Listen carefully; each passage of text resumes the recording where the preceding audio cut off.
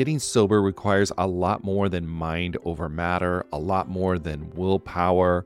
It's about leveraging the support around you. People in recovery typically need a mix of medical help, emotional support, and changes in lifestyle to manage their addiction, not just mental determination. As both a therapist and someone embracing the recovery lifestyle, there's one tool I always recommend to people needing extra accountability: SoberLink. SoberLink is a high-tech breath analyzer system designed to help you get and stay sober. And here's why I love it. You'll test the same day every day, eliminating testing anxiety. Friends and family receive instant test results, helping you rebuild trust and preventing relapse. Accountability is a part of that, and it's something to really be embraced. Devices have built-in facial recognition, so your support circle knows you're testing, and tamper-resistant sensors flag any attempts at trying to beat the system, so your sobriety is never questioned. So let 2024 be your best year yet. Visit soberlink.com/TAM to sign up and receive $50 off your device. That's soberlink.com/TAM.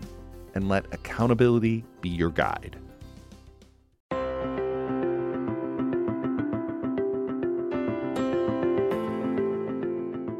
Hello, everyone. Welcome to episode 10 of the Addicted Mind podcast. My name's Dwayne Osterlin, and I'm your host. We got a great guest today, Dr. Nazanin Moali, who is a clinical psychologist and founder of the Oasis to Care Center in Los Angeles. And today she's going to talk about something that I think is really important to look at. She's going to talk about moderation management and harm reduction in addiction treatment. So stay tuned, and I think you're going to enjoy this podcast. It's good information. Before we go into that, I want to do a few housekeeping things. First off, if you are enjoying the Addicted Mind podcast, please go to iTunes and leave a review. That really helps us a lot. It gets us a lot more exposure to new listeners. So please do that if you can. I really appreciate it. Also, if you have any questions for me that you would like to hear on the Addicted Mind podcast, any questions that you want answered, please go to theaddictedmind.com, and right on the side is an ability to leave a voice message for me. Please leave it there. I will feature it on the podcast and answer your question, or I will find an expert that can answer your question. So please go ahead and do that. I'd really appreciate that as well. And let's get going with this episode. So welcome everybody to the Addicted Mind podcast. I'm excited for our guest today. Her name is Dr. Nazanin Moali, and she is a clinical psychologist and founder of the Oasis to Care Center in Los Angeles, California.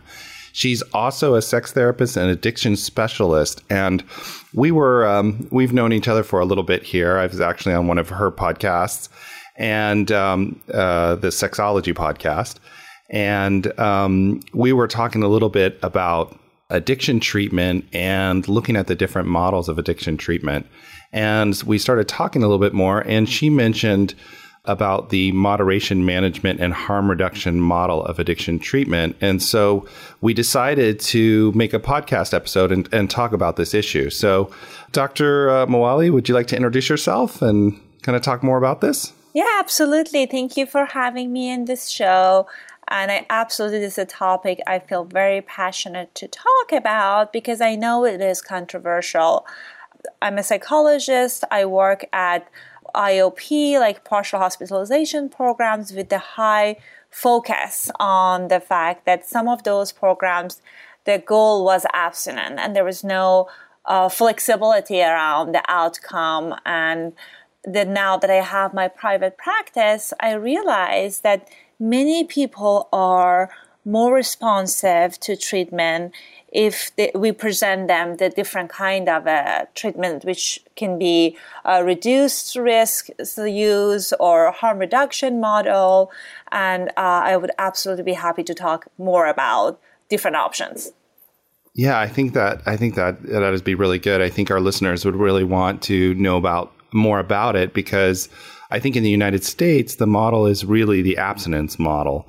And in Europe, it tends to be more the harm reduction model. So what I'd like to do just for our guests is kind of talk about what those two things are first and kind of define them so people understand what we're kind of talking about? And would you like to go into that? Yeah, sure. So with abstinence model, the goal is that you don't engage in any kind of a use if it's substances. For example, one of the well-known approaches through like 12-step programs that you accept that you're an alcoholic and you're not going to drink alcohol. Or if opioid is an issue, some of the advocates of abstinence model, they're against using methadone or any kind of different ways to address the problem.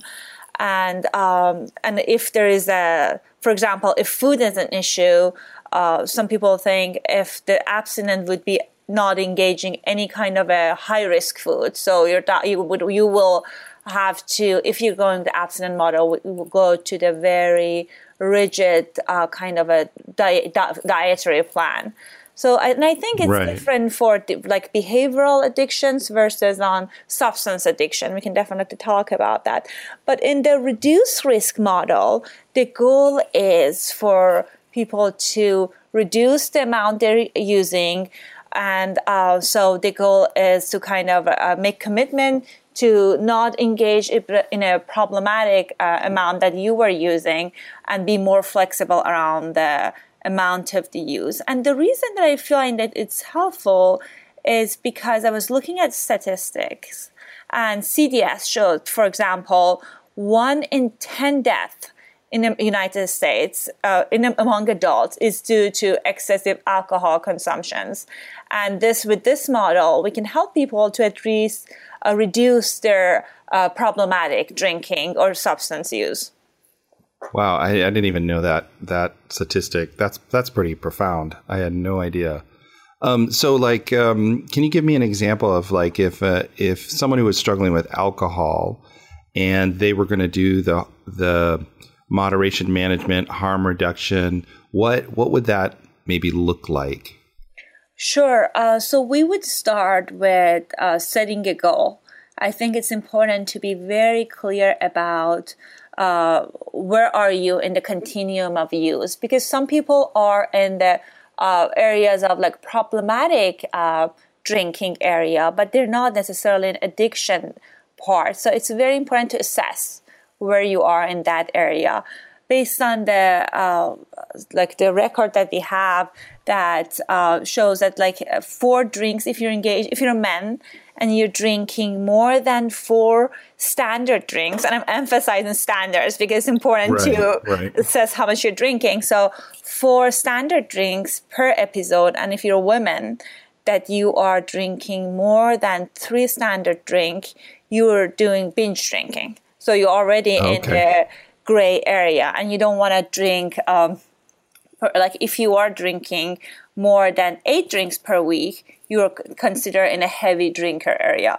So the area, it's important to see where you are. And I always tell my clients that you have to start with examining and assessing how much you're drinking.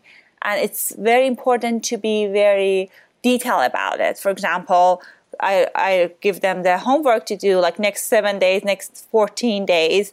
When you're drinking alcohol, make sure you're measuring it. So if you're using like very specific amount of alcohol, if you're using shot glasses, so you would know and record it, and then we'll go from there.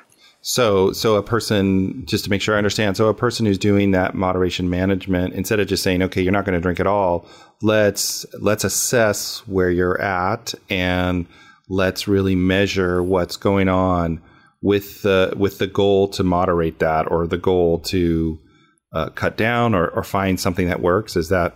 Yeah, because only 10% of people who have struggles with drug and alcohol, they get treatment, they come to treatment. And I know one of the biggest fear for many of them that they're not ready to commit to the abstinent model. So it gives them an alternative way of receiving treatment.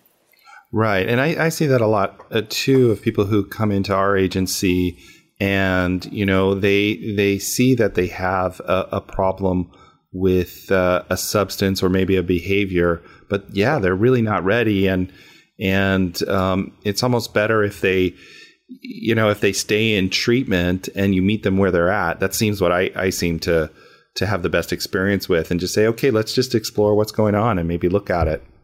Yes, and I feel with any kind of compulsive behavior, one of the important thing is to kind of assess people motivation. I know there are certain times that their motivation is more. So if they are engaged in treatment and the motivation get more, then we can support them to maybe move toward the goal that's more, is a better fit for them, or sustain them where they are. Right.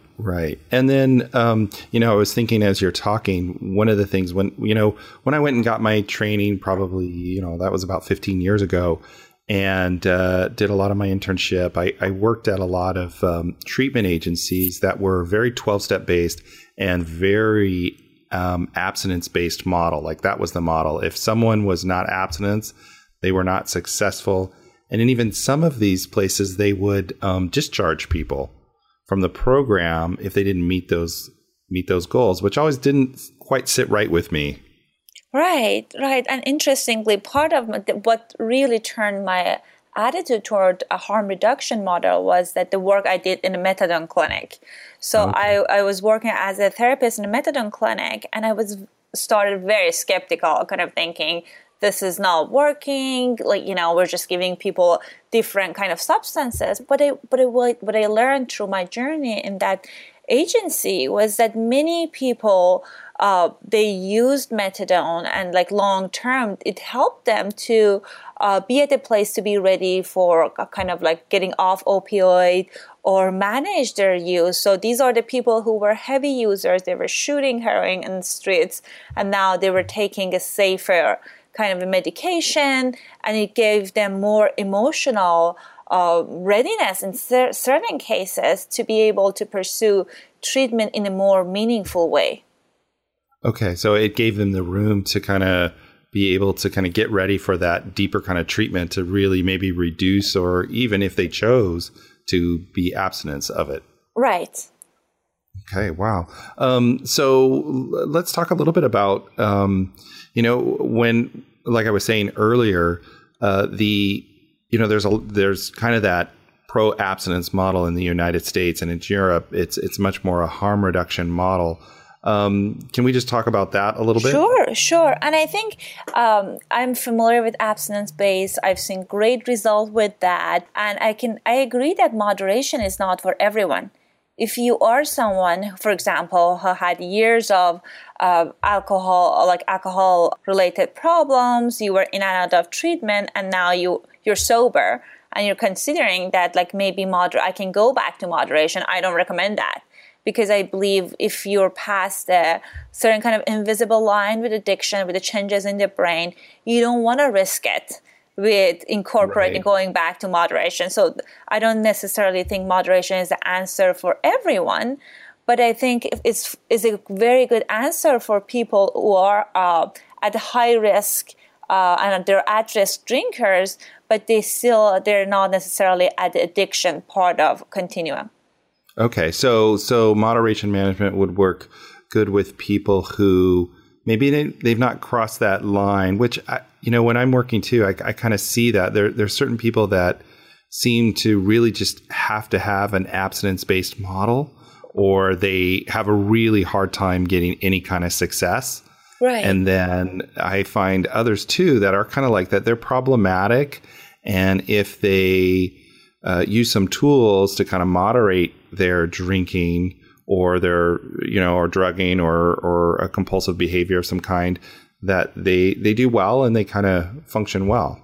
Right. And I think it's just it is a model for people either with less severe substance use challenges, or people who are kind of need to address other things before approaching, getting committed to the abstinent model. Right. So if someone is kind of deciding to choose that moderation management, I would think one thing it might be harder to find treatment in that modality. I don't know. Would that be correct? Definitely. I think there are mostly outpatient, private practice clinicians.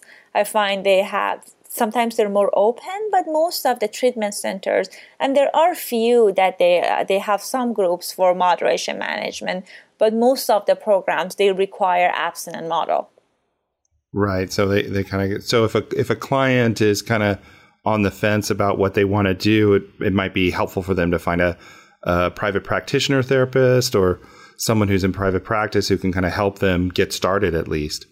Right. And again, with alcohol is one of those tricky ones, and they need to make sure they're working with someone who are familiar with the field of addiction, specifically with alcohol, because, if you are, and I'm sure you're aware of that you had years of problematic, excessive alcohol use, and then you stop suddenly, you might you might die. So it's important to Yes. work with someone who works with a physician, so has some kind of a team, even if it's an outpatient treatment.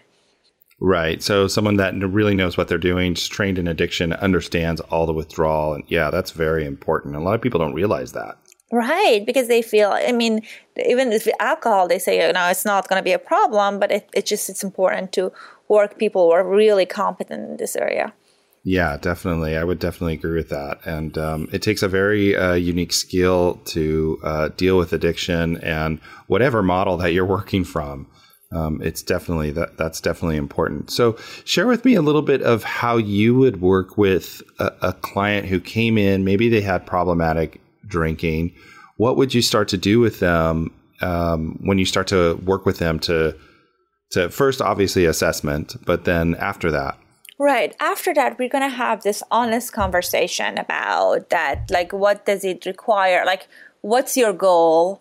And whether are you ready to make the commitment to do this work? Because I feel like long-term abstinent model is an easier approach. Because I feel with moderation, you need to be more vigilant and more aware and more in a monitoring mode most of the time. So I talked about, okay, what is your goal, where you are? So I do a little bit of motivational interviewing.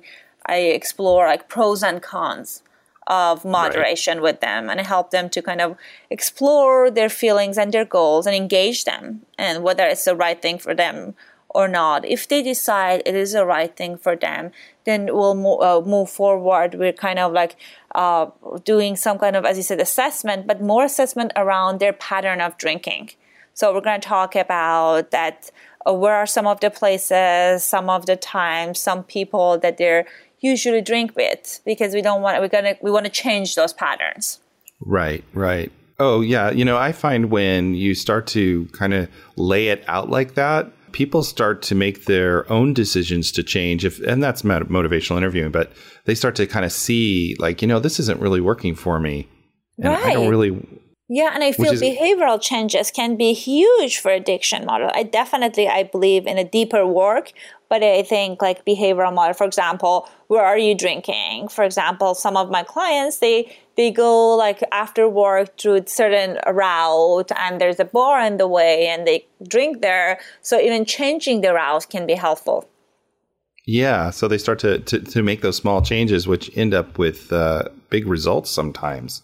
Right. And again, just helping people to have small wins is huge, even if it means that they cut back one drinking per week. That's very important, because we want to make sure that people feel successful through their journey, because I know when it comes to addiction, it's really hard work. Many of the people had several failed attempts with reducing their at-risk drinking. So we want to make sure that they kind of feel some kind of agency, some kind of a small wins, but something that still help them to move forward with their goal, whatever it is, and also sometimes give them some time frame. Because I think it's important to have some time frame, and we can talk about what is realistic and how long are you going to give this model a shot. For example, if someone's coming to me with a problematic addiction and they're not problematic use, and I feel that they're more in addiction part of continuum, but they want to give it moderation a shot, I am very honest with them. I say, let's give this 90 days and see if this is something we can do working together, and if not, what are our options?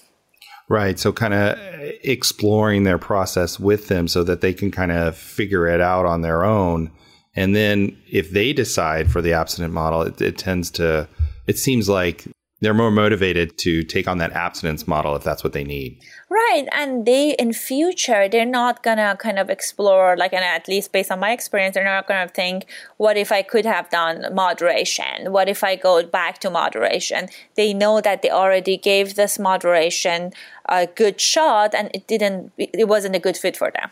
Right. So they kind of go, okay, I know I need to do this. And I've had several clients who kind of go through that process when working with them. And especially when you're in private practice and you have more time to work with a client, it seems like. Right. You can have that process of that ability to explore that possibility, and then they can decide. And then, yeah, I've had clients who've decided like, okay, I just can't do this at all. Right. And I truly believe being engagement in a treatment is a big challenge for people who are struggling with when they have an unhealthy relationship with substances and behaviors. And if as a clinicians we tell people this is the only way, we turn many people off to treatment. And I think we're doing more disservice than helping them. Yeah, I think that's very true too. I found that a lot in my early work when we were very, very strict with the abstinence model. A lot of clients, it seemed, from my experience, would leave therapy altogether.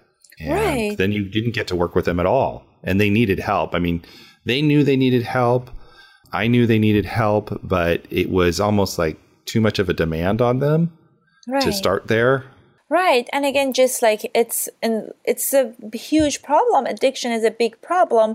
But we know that when most people coming into the clinics, to the therapists, the primary attachment they have is with their drug of choice, with their problematic behavior. And as therapists, the more we develop that relationship, we can support them more with transitioning that attachment. Right. Yeah, definitely. And I think, as you said earlier, it also gives you the chance to really build that rapport, it seems like. Right, and help people to put the hard work in, and also help them to see things through the more realistic lens.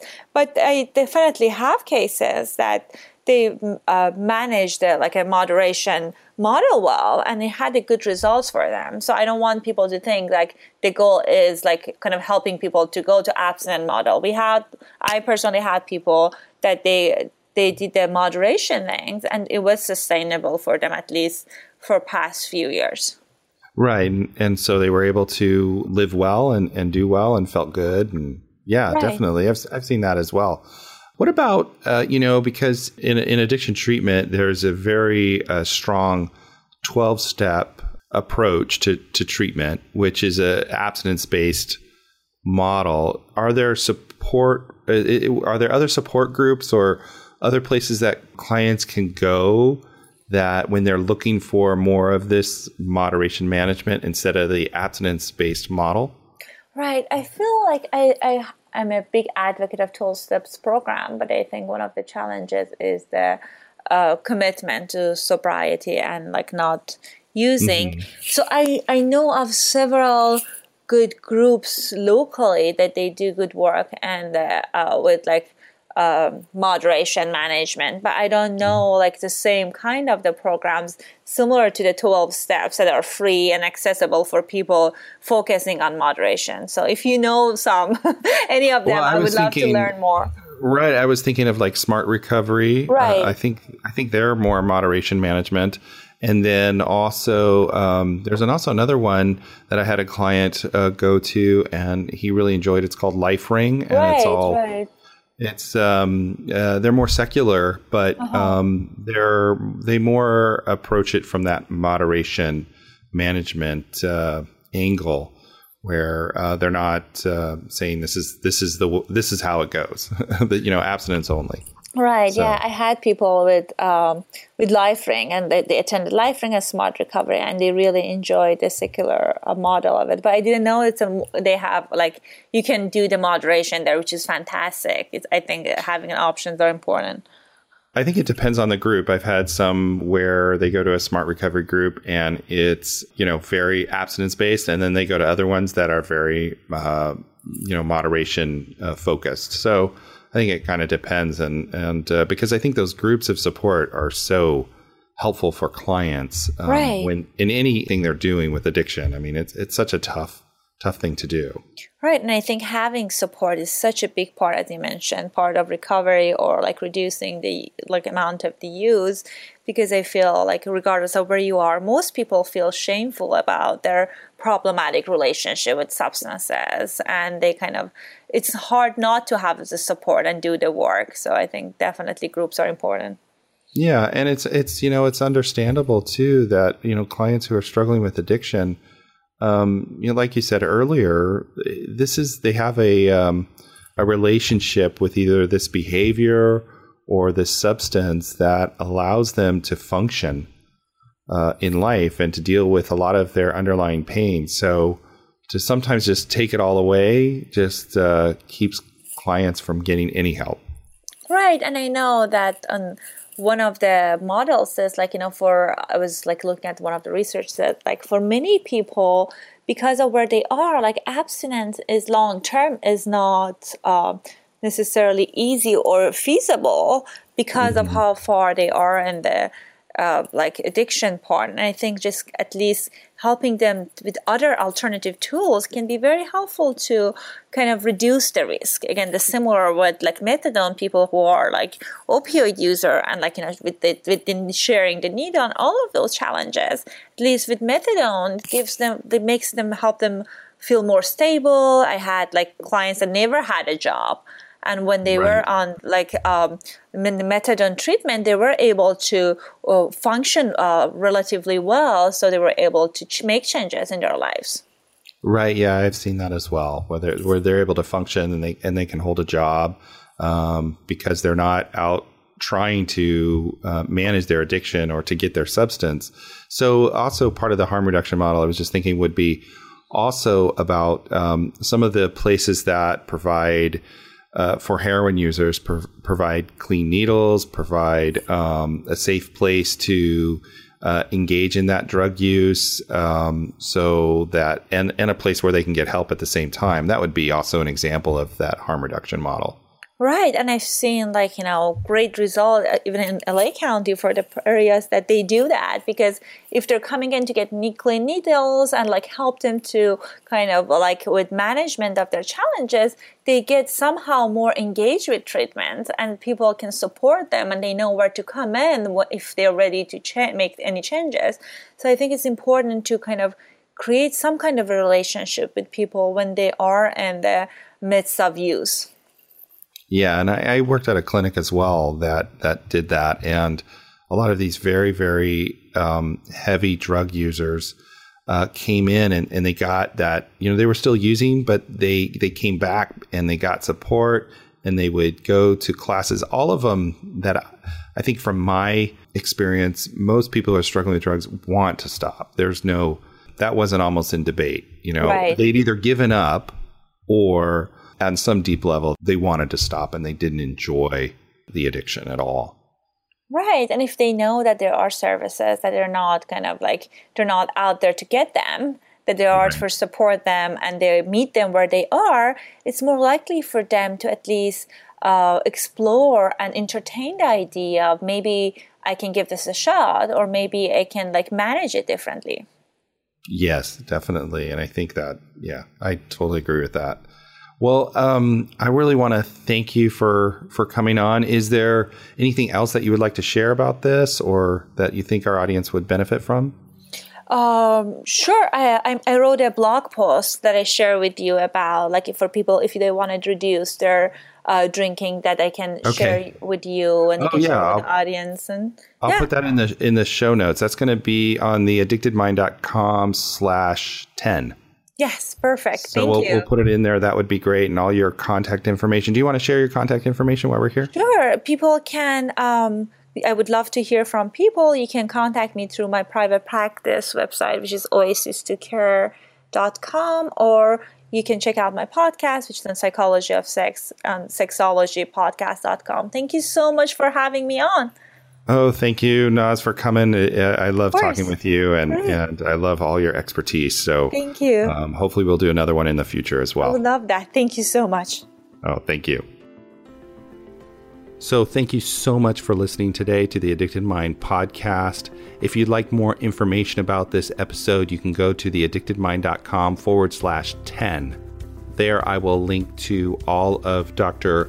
Moali's information and also link to the blog post that she talked about that you can check out. I think it'll be really helpful. So until next time, thank you so much for listening.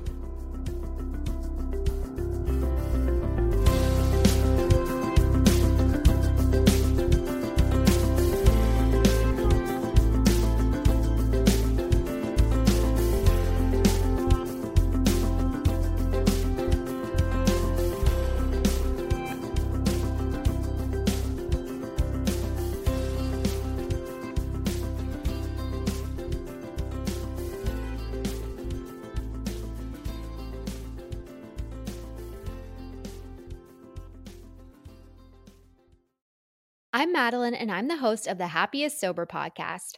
I got sober in my 20s after a decade of gray area drinking, and the greatest plot twist of all time was realizing that alcohol, the thing that I thought made my life the most happy and fun and exciting, was actually the exact thing preventing me from living my happiest and best life. My mom is 40 years sober, and she joins me on my podcast very often. I like to call her my part-time co-host, and I also bring you solo episodes where I share my top tips, tricks, and mindset shifts in sobriety, and lots of how-tos for navigating all the things sober, from weddings to parties to holidays to bachelorette parties to trips. I'm also joined by so many guests who come on and share their sober stories, and they're all so inspiring. I'm here to show you that life doesn't end when you quit drinking. In fact, it's very much the opposite. And no matter what your relationship was with alcohol, life can be the absolute happiest when you're sober. New episodes come out every Tuesday. You can listen to Happiest Sober podcast wherever you get your podcasts.